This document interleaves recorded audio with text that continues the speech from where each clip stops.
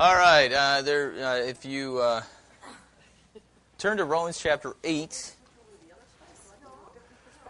So last week we went over Jeremiah 29:11. And, I'm sorry, not last week, 2 weeks ago. God says He has a plan for you.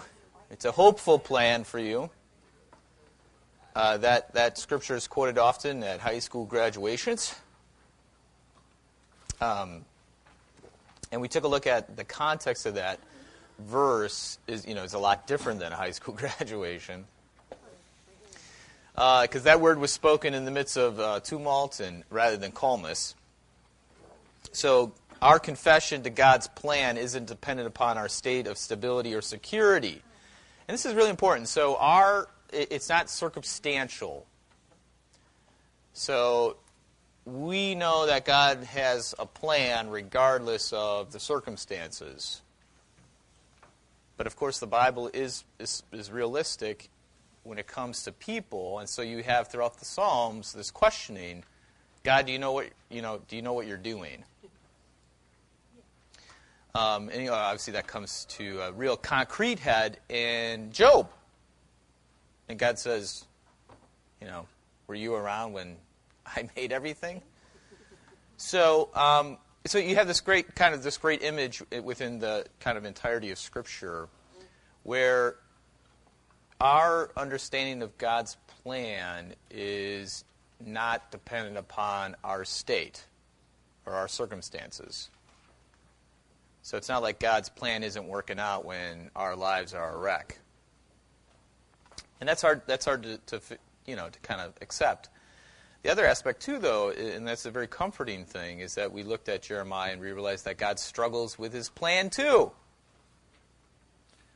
Our struggle with God's plan doesn't mean God isn't struggling with us. Okay, so God's plan isn't easy, even for God. So we will roll into Jesus. So what is God's plan then for you? The plan is Jesus. The purpose, that everyone would be saved now, meaning that you would experience real life now, even in whatever your circumstances are. And eternally, obviously, going to heaven. So the big picture for our lives is Jesus. And then that means your plans fit inside Jesus. Now, I got a picture on the board here. 2 pictures, which I didn't think about. They're not really, it's pretty simple. So, I always imagine God's plan is like a big circle. Okay? And if anybody's gone through the minute, Pastor Rizik uses the circle. Usually has a little baptismal font on one side. I don't know if you ever saw that. And you go into Christ, in Christ. So God's plan is a big circle, which we, are inside it.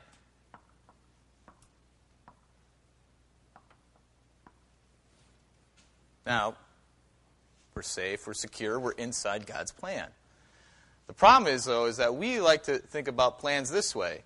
Point 1, point 2, point 3, point 4. Well, it's a circle, it's not a straight line. So, and oftentimes, so the red is signifies maybe we went off the path, our perception of going off the path, and maybe the struggles and the highs, and sometimes we intersect with the kind of the points. We gain understanding of what God's plan is for our life. Well, I don't know if that's great, because this is very difficult, because God's plan. So you could go all over the place in God's plan.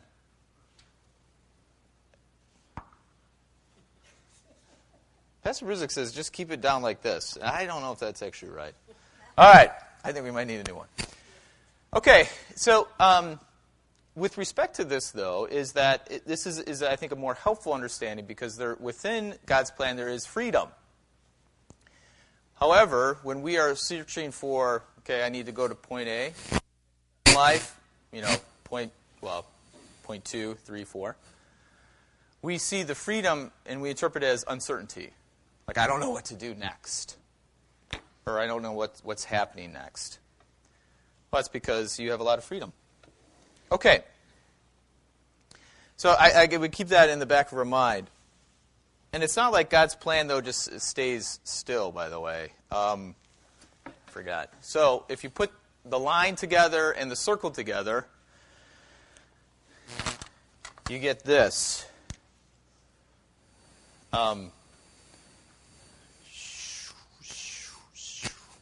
This is terrible. All right, so you get like a, or if you want to go like this, you could do it this way too, depending on how you roll. Okay. So, and that's actually probably more realistic to God's way. So, like Jesus says, "I'm the way, the truth, and the life." We think about it in straight lines oftentimes, but it's usually a circle rolling, so that you have your life inside here, and it's not like you're just staying there. You're actually moving towards something. But again, there's a lot of freedom within this circle. Okay. Keep that in mind. Because, Okay. Romans 8:28, God's plan is good. So not only that we know that God has a plan for you, it's hopeful, but now we know it's good. We know that that's Romans 8:28. And we know that for those who love God, all things work together for good, for those who are called according to his purpose. For those whom he foreknew, he also predestined to be conformed to the image of his Son, in order that he might be the firstborn among many brothers. And those whom he predestined, he also called. And those whom he called, he also justified. And those whom he justified, he also glorified. What then shall we say to these things? If God is for us, who can be against us? Now, Paul says this just before this in Romans 26:27. He mentions how the Holy Spirit intercedes for us. Like, we don't know what to pray, but the Holy Spirit helps us with our prayer. And he puts it in the context of this kind of plan and purpose. So think about struggling. Lord, help me. Sometimes I don't know what to say when I struggle with what's happening in my life. Holy Spirit will intercede. And then he also gives this encouragement that God has been working before you were even born. He knew about you. He set you on this path to be what? To be conformed in the Son of, Jesus Christ. So the plan, the picture, all in Christ. And then you have this promise of justification and then also glorification, meaning that it's moving towards this blessedness or glory. So no matter what's happening, circumstantially, these are the true things that are in our life. And so he asks this question, well, what should we say about all this? God is for you. Who can be against you? No one. And nothing. And then there's a very famous passage after. Does anybody know what happens after these verses? There's a great section about love. We are more than conquerors. Shall tribulation separate us from the love of Christ? Shall nakedness, shall yada, yada, yada? No. For I am sure that nothing shall separate us from the love of God in Christ Jesus. Okay, so there's a great comfort in this. However, if we take a look at the picture there is a lot of freedom for things to happen. Basically positively and negatively. There will be struggles, but there also will be joys. So within this, we have some basic planning within God's plan. What have we said yes to so that we can say no to things? I forgot to erase that part. So when God says it's good, Is it God's good or our good that we're kind of measuring things with? So God's good is measured according to Jesus' work and word for you. So if we take a look at Jesus and we understand, not of course he's the perfect Son of God, but just kind of more concretely, like what happens to Jesus turns out for his glorification. That's the plan for us. So things that happen to Jesus happens to his disciples, and that's what he says. So there's struggle, there's suffering. It's not an easy street. But that doesn't actually disagree with goodness. Our idea of good isn't better than God's. God's better is better. So there's an element of faith now. Do you believe that God is good? Again, now, if we have a tendency to measure God's goodness based on our circumstances, we're going to be in trouble. And, right? Because, if we lose our job, or if we're, we don't get the raise, or I don't know, whatever, something bad happens to us, that causes us to wonder, is God's plan a good plan for me? If anybody travels throughout the world, you'll realize that there's a lot of circumstantial goodness in your life. Jan does a lot of traveling in South America and Central America, and Nancy's in Africa, and where circumstances are drastically different than the United States. But you have a whole slew of people, Christians, who, well, God is good, they're joyful. And so you kind of transpose their circumstances into our context and ask yourself, can I have as much faith in God's plan as these people do? And I think that helps us understand then in terms of kind of what God is doing in our life is much more than what we ever can anticipated in terms of circumstance. So the good plan, a good plan might be just that, good, but it doesn't mean it's best for you. So that I kind of play on words here now. So sometimes we think, hey, this is a good plan. We often have to wonder, though, if it's best for us. And I have a little quote here. The church often is known for taking great things and making them small. So God's good is measured by Jesus, and of course Jesus has this radical way. He says to his disciples, don't take a knapsack. So there's possessions, material understanding of our way of life. Then also there's a family situation in Mark where people come and say, hey, your mother and your family are outside the house. They want to talk to you. And he's like, who is my mother? Who is my brothers? But these who do God's word. So he has a radical understanding of family and then a radical understanding of love, which, of course, is unconditional. And so what we have, that's God's plan, though, for us. And that's a hard plan, though, because we struggle with our materialism. We struggle with our family. And we struggle with unconditional love.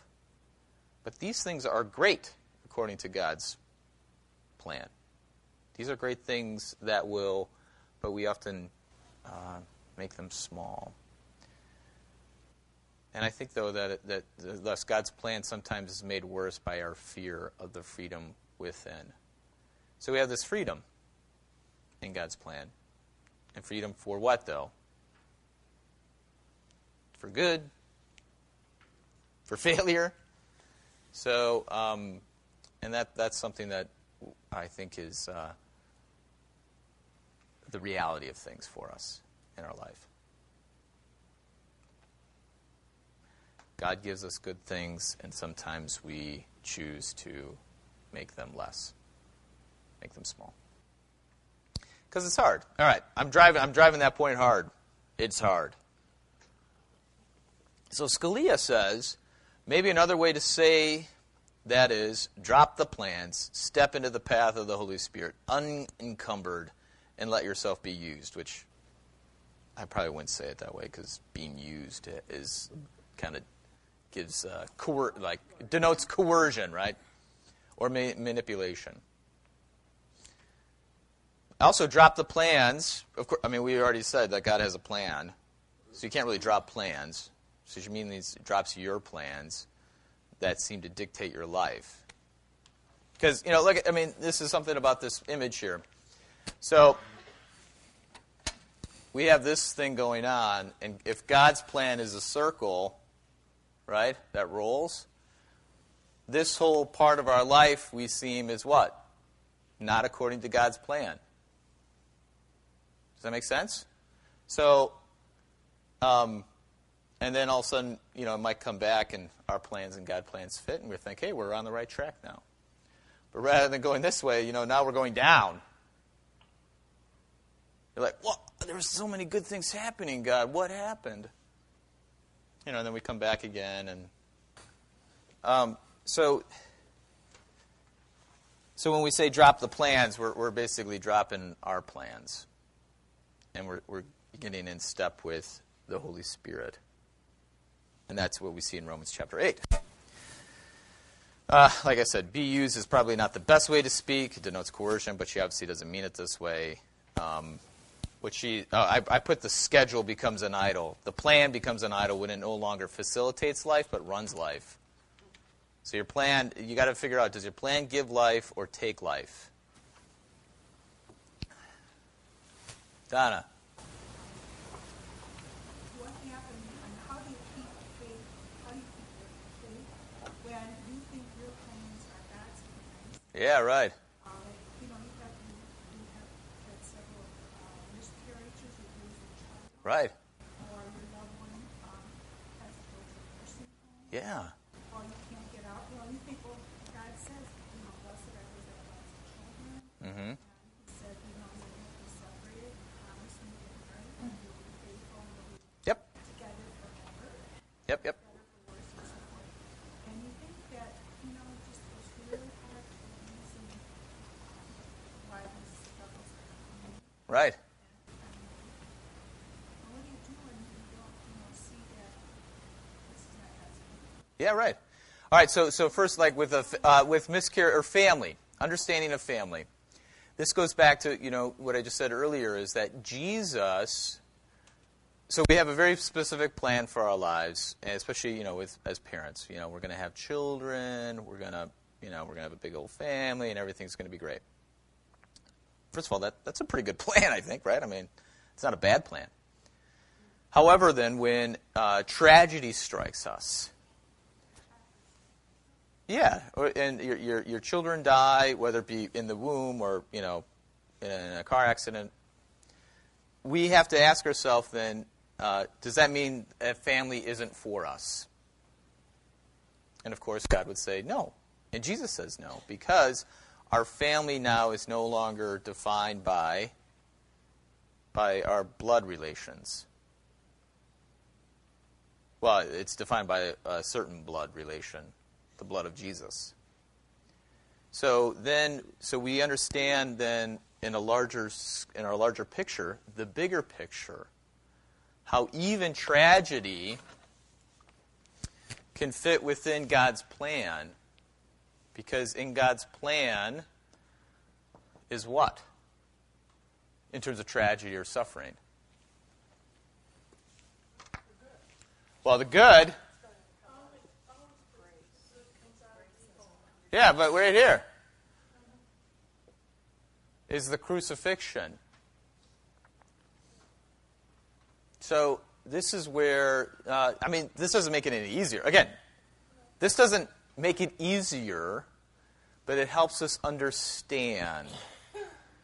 And from that moment then, restoration, or at least just kind of moving on with life, can happen. So that, for every miscarriage, guess where that miscarriage receives meaning and a hope? It's at the foot of the cross. But that's not easy though. Also, because where does the crucifixion end on Friday? Stick around next week and you'll find out, right? No. That's why at the end of the Good Friday service we have what? No benediction. We just leave in silence. Because the crucifixion, where does the crucifixion end? Sunday morning, resurrection. So this is the great thing, is that God's plan encompasses the tragedy of miscarriage. But yet doesn't keep it there. It moves on to the hope of the resurrection. See, what we understand, though, sometimes we understand tragedy, though, is that it's out here, outside of God's plan. Oh, yeah, exactly. I mean, check with Israel, 40 years in the desert. Well, exactly. So, okay, exactly. So that's where 3 days in the tomb. Sometimes we think, hey, I can handle tragedy for 3 days. But this is where the Old Testament is really helpful, because 40 years in the desert, God made these promises to these people that you will enter into this land of milk and honey. And of course, we understand that in terms of heavenly, reality. But for that generation, though, Mary, it lasted what? Their entire life. They never saw that.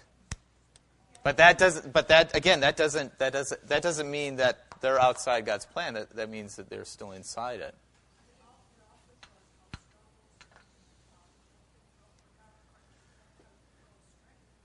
Yeah, but see, this is the great thing, though, is that, but miscarriage and tragedy, and when I say tragedy, I mean like bad things happening to you, not bad things because, I sin. I mean, that's the consequence of your sin. So let's see here. Give a personal thing here. Okay, this is a good one. Graduated college. And Holly's not here, so you can tell her about it. Graduated college. Had no real plan. Well, I kind of had a plan, kind of. One of them, though, was I was not going back home. That was my plan, basically. I am not going back home. I'm going to live on my own. I'm not going to go back to my parents. So, we're Memorial Day weekend. One of my friends, I have to be an usher in a wedding. I get to be an usher in a wedding. It's in Philadelphia. My dad says, hey, how are you going to get out there? I said, don't worry, I got it. You're not going to drive your car, are you? No, not at all. I'm lying now. Because I'm driving my 1984 Parisian that I bought for $500. And I thought it was great. Good car. I mean, there's no problems with it. But it's old. There was a little rust on the floorboard, and it was really small, but you could literally see through the floor. Yeah. So, making a trip from Wheaton out to Philadelphia, is a big commitment. So, I was like, you know what, everything's going to be okay. So I made it out to Philadelphia. On the way to the wedding rehearsal, click, my starter breaks or whatever. The thing doesn't work. So, thankfully, someone came back to the hotel, picked me up. Now, what am I doing? I have less than $100 to my name. You're rich.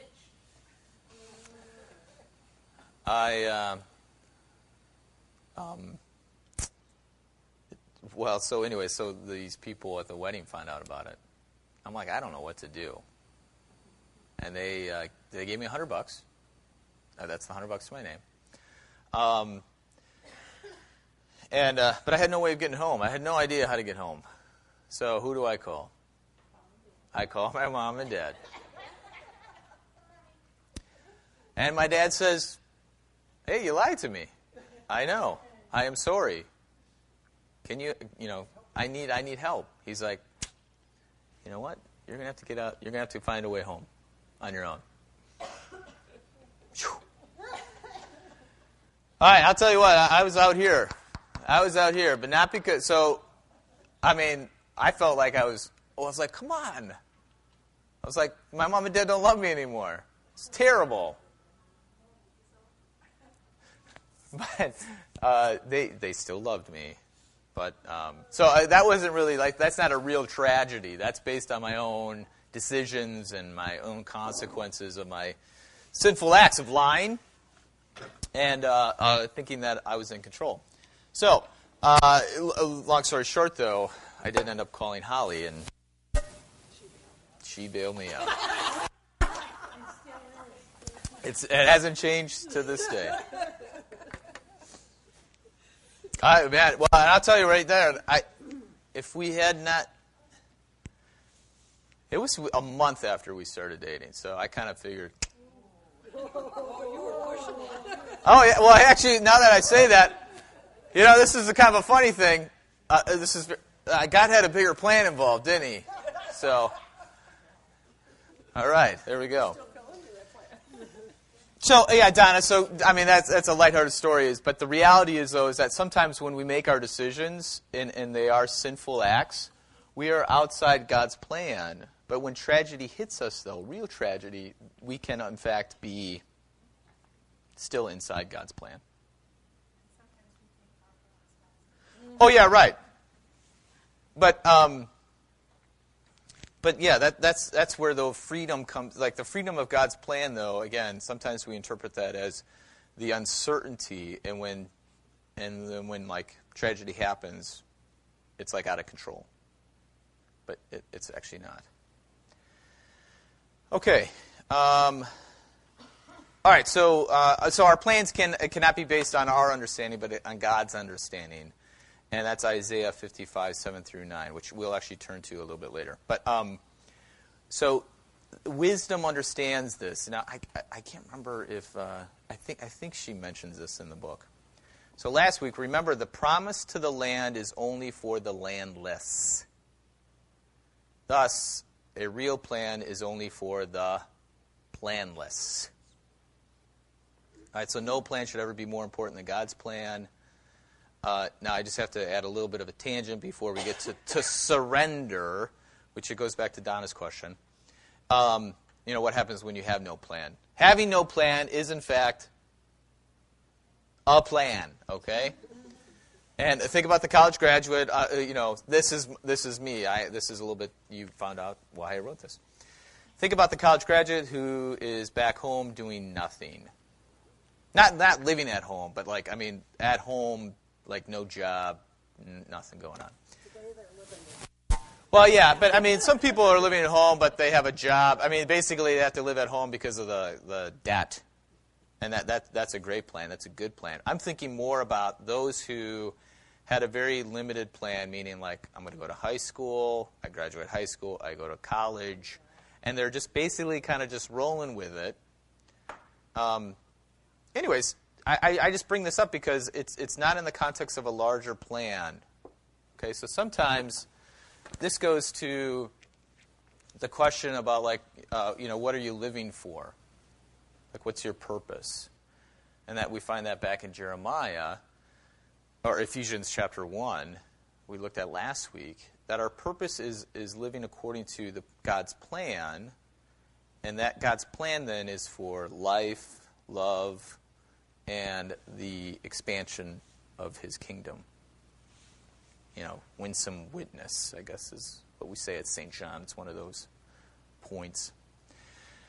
So, but when we, kind of have no plan, then we're kind of out here because no plan is really our plan.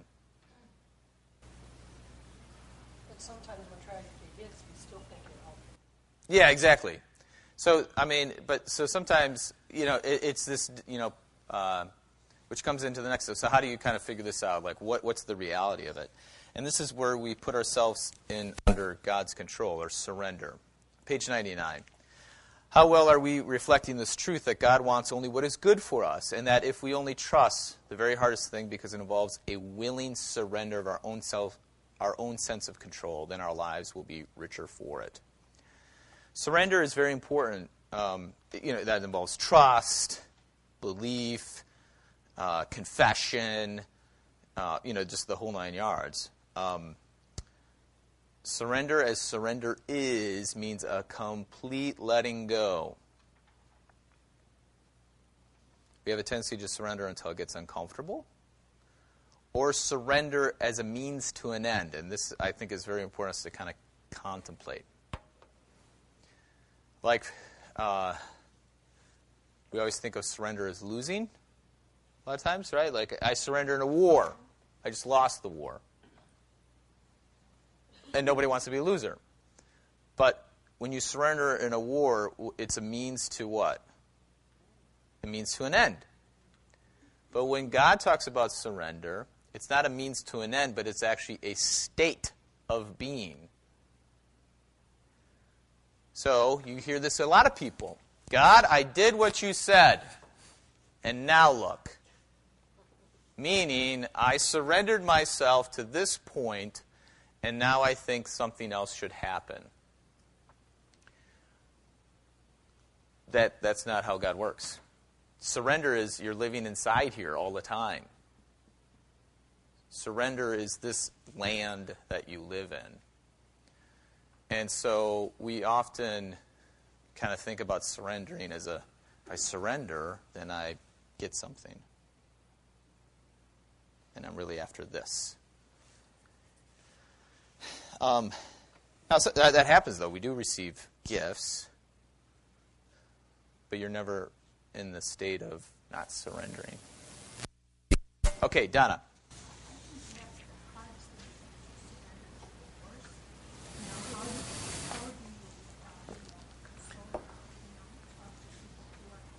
Oh, yeah, good. Yep. No. Mary. There's a psychologist. I just said the other day when I got hit, okay, let go. I thought that my Redeemer lives because he's helping me, because I'm shutting up. And I'm letting him talk quietly, softly. All right, so what Mary describes is a couple things. I mean, thank you very much, Mary. I should probably use the black marker. All right, so, this thing that, sometimes things that we do, I mean, divorce is a very messy situation for a variety of reasons. But sometimes divorce is based on our decisions. Actually, Mary, you said it was your decision.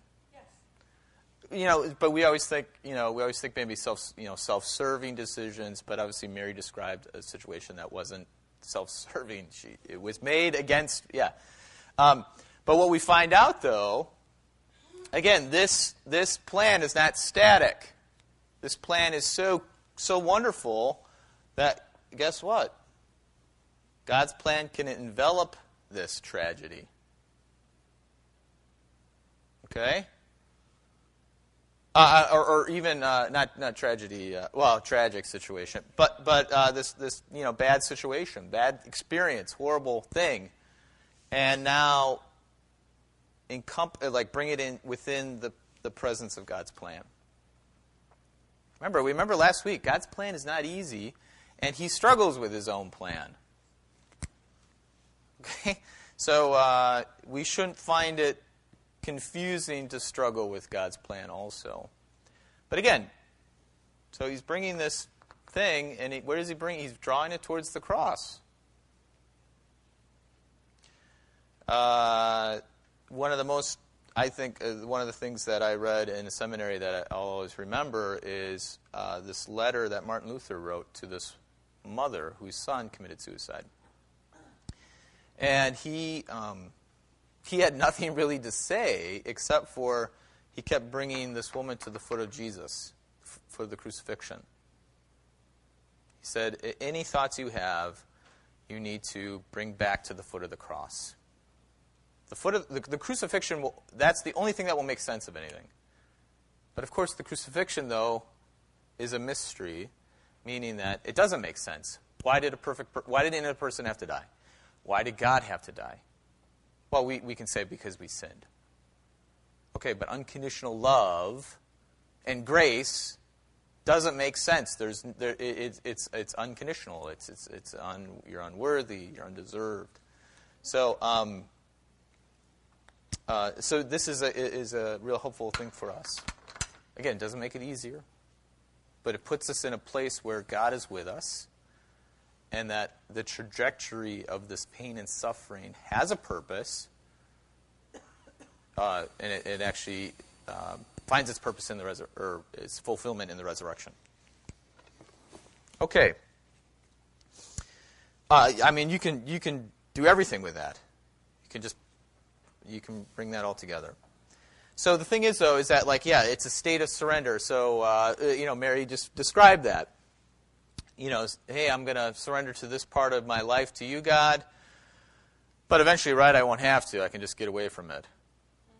You can ignore it or suffer or deny it. Yeah, but that's not how it works, though. There's this constant struggle. Yeah. So, yeah, Krista. I had in earlier times sometimes doubts, or as you said, you don't know. Right. When you are finished with school, also what you should do. Yeah, right. I had certain plans, but is it not sometimes that people are guiding you Right. in a certain way? Yep. And then you can say, when you are looking back, Yeah. perhaps that was my destiny, or Sure. that was my plan. And but on the other hand, it can be that you have people who are not so or advise you in a different way. Right. Yep. Sure.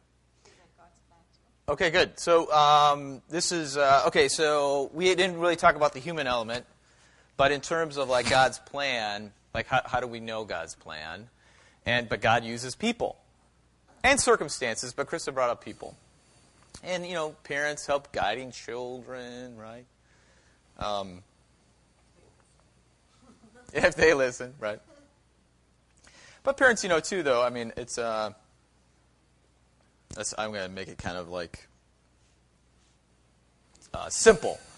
Okay. Actually, these chairs are. I just thought about this. I ate lunch with my family and my son. He's 5 years old. He loves these chairs. But if anybody knows anything about these chairs, they are not stable. Right? Okay. So he's standing on it, and if Holly's and Penelope and I were all together, and he's kind of screwing around, just being with him. What? So of course Holly says, Isaac, yes, sit down. Okay, she wants the best for Isaac. That's true. Well, I'm thinking, I don't think he's really going to learn until he falls. Lo and behold, guess what happens? Hey, Buckles, he falls, whacks himself on the table. It's one of those things where, that's a simple little dealio. We have plans. Holly had a plan for Isaac to be safe and secure in his chair. Parents always want their children to be safe and secure and on this right path towards, success and living, blossoming as a child.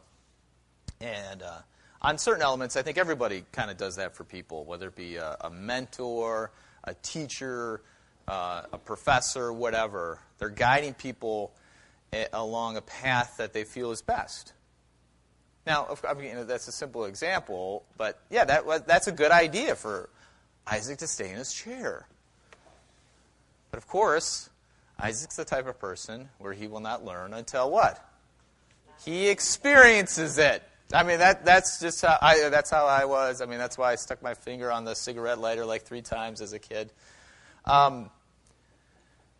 Don't tell me what to do. Show me what to do so I can do it and learn it in the process. Holly, I can say all these things. Holly's not here, but she, that's something we had to learn. She's telling me how to do things. I'm like, I don't get it. I just told you. I know, but I don't. You just got to show me. Come with me. Show me how to do it.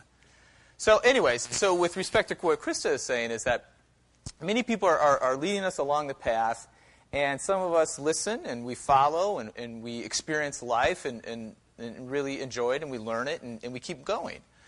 Other times, though, what we perceive as being rejected, like my son, did he not really listen to Holly? Well, he just understands it better now that he crashed and fell. He's like, oh yeah, Mom's right. I should listen to her. And so sometimes our failure in life is instructive based on what people are guiding us on. So I would say that's a good way of understanding certain things, where sometimes everything works out great, other times there's struggles, but you're still moving along the same path according to the mentor, the leader. Other times, though, people are leading others, though, for their own purposes. And so God's plan, right, for my son. Is it God's plan for my son to, experience pain and suffering? No. However, that pain and suffering can be encompassed into the larger plan of him learning that, in fact, he needs to sit down on the chair. Again, this is very simple, so you got to use your brains to kind of apply it to your own life. I mean, I can think of 8 million examples.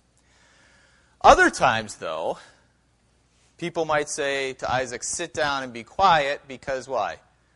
Because they can't handle noise, they can't handle kids running around, they just can't take it. So they're going to force the child to sit still and be quiet. So it's more about them and not about the child. And at times parents are like that, right? I mean, we're all like that, and we confess and we change our ways. But think about it in terms of a larger scope, where you actually then become manipulative for a person. And you, as people help you, you struggle with these plans, and sometimes people are manipulating you or coercing you to do things that you don't want to do, and sometimes you don't want to do them because you really shouldn't be doing them. And that's the evaluating, understanding God's will. So, could someone else come by and have a different plan for you that conflicts with where you were at before? Absolutely. So for the two reasons now. For the two reasons that sometimes you have to go through the kind of I don't want to say pain and suffering, but you have to go through the struggle in order to understand or learn. Then the other aspect, though, is that sometimes you find out that the changing in plans, though, is based on the reality that someone's trying to manipulate you. So since Wheaton College is graduating soon, I've talked to a couple kids already, and it's just come up. You have a group of children. I had a young man who came, and he has been studying a course of study that sets him off on a certain career path. He's going to graduate in a month, and he does not want to do it. Why did he do that? Because that's what his parents wanted him to do. His course of study now, though, what he wants to do is something that's very good. I mean, the job that he's seeking, or he wants to do, is very good, but not according to his parents' plan. Well, why do your parents want to do this? Or because they think, what? He's going to be successful, he'll have a nice job, he'll make enough money, support his wife, his children, everything will be okay. Now, on a certain level, that's an okay plan, that's a good plan, but is that the best plan for this young man? I don't know. So now he's going through the struggle of figuring out what he should do.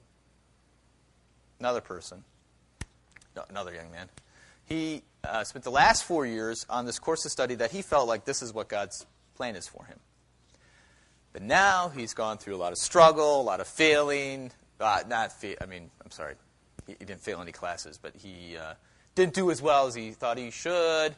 And the experiences have led him to realize that, you know what, this is not what is for him. You have two people who are now in the same point of life. They're going to graduate. And they're both figuring out the last 4 years have been, on a certain level, a total waste. I mean, in a sense, right? Why are you going to college? Well, I went to college to study to be a teacher. Are you a teacher? No. Or I went to go to be a doctor. Are you a doctor? No. I mean that kind of anecdotally, like a total waste, because of sorts, not a waste. So you have one person who is figuring out, so they, in a sense, like the Isaac story, they fall and hit their head on the table and they realize, okay, this is maybe not great. But they've learned what God is doing with their lives in a way that maybe they never really thought they were going to. The other person, though, is in a situation where they actually have to confront his parents and say, I don't think this is where God's leading me. And he's going to define now himself, not according to his parents' plan, but according to God's plan. And so what we find out, though, is that both of their experiences is kind of like in this dot. But now they're at the point now where God's enveloping them, and they're gaining kind of clarity and direction.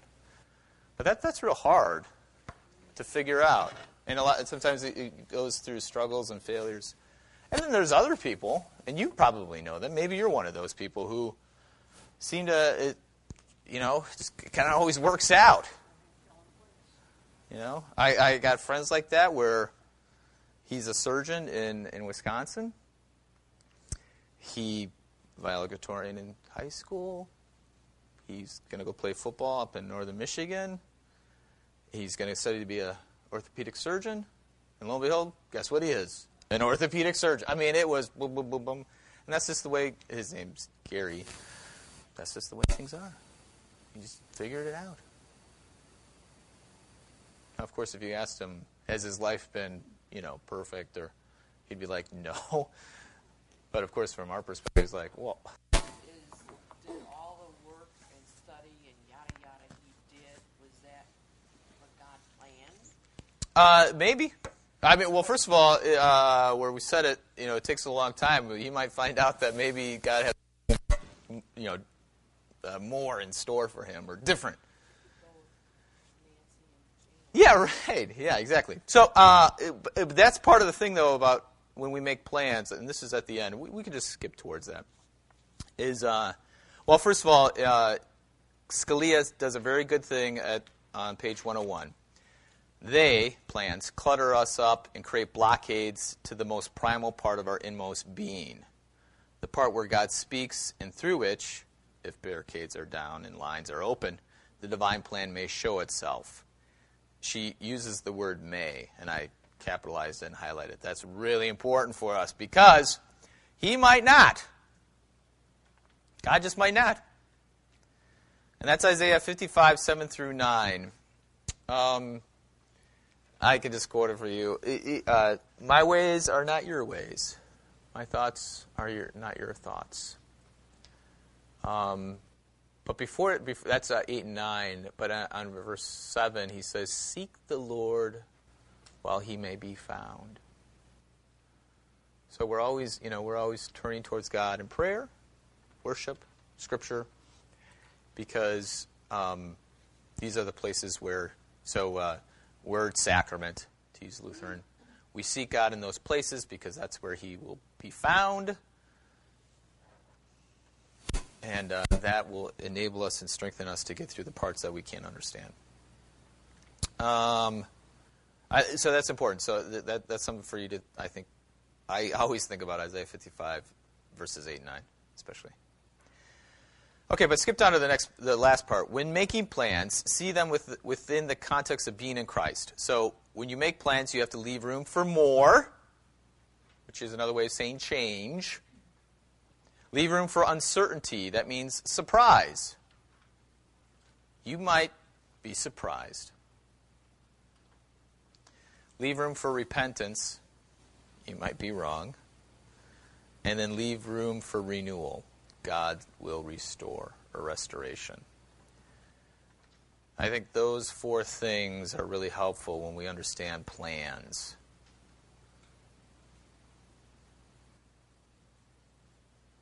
I think. I don't know, there could be more, but I think 4 is enough to remember. So as you play this out concretely, when you make a plan and things have to change, it could be okay. Again, it might be hard, and that's part of our struggle is because it's going to be hard. You're not going to be able to catch up on your, next episode of, I don't know, Downton Abbey. At least that's what I think. You leave room for uncertainty. Meaning that, there's this thing, I know we're heading in this direction, and I'm not sure exactly what will happen. I used to say leave room for improvising. Yeah, I kind of leave it uncertainty now. Because if anyone ever watch Whose Line Is It Anyways? Do you guys remember that show? It's a funny show, right? They give a little scenario, and then the actors have to act it out. But they definitely don't give every line to the situation. They don't even they just give you kind of a plan. Go to it. I always think about improvising. I think life is full of improvising.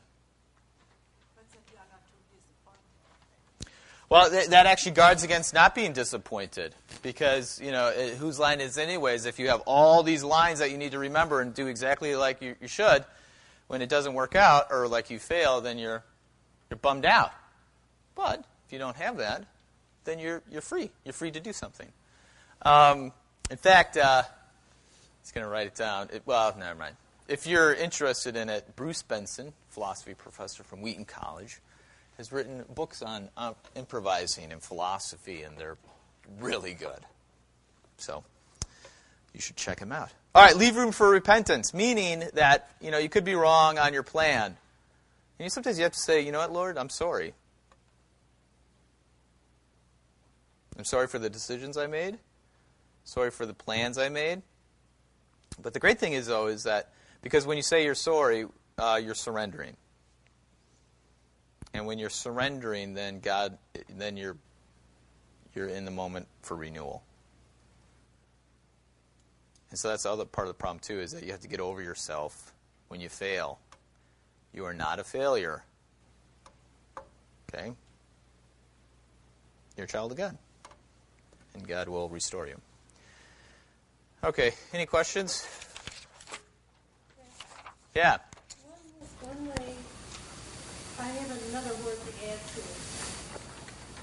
One time I do a lot of different things. I was putting a new roof on a house, and the only way I learned it, one word, compensate. Compensate. Always be willing to stop dead in your tracks and go the opposite way of where you're going. Right, sure. Yep. Okay, chapter 8, next week, super idols. This goes with kind of the yes that we say yes to. I'm sorry, 2 weeks, April 25th. So that goes, super idols. That's going to be, I think, a lot more. I don't know why she put those in the beginning, because I feel like they're more fundamental. But whatever, cool. Okay, great. All right, let's pray. Lord, remember us in your kingdom and teach us to pray. Our Father, who art in heaven, hallowed be thy name. Thy kingdom come, thy will be done, on earth as it is in heaven. Give us this day our daily bread, and forgive us our trespasses, as we forgive those who trespass against us. And lead us not into temptation, but deliver us from evil. For thine is the kingdom, and the power, and the glory, forever and ever. Amen.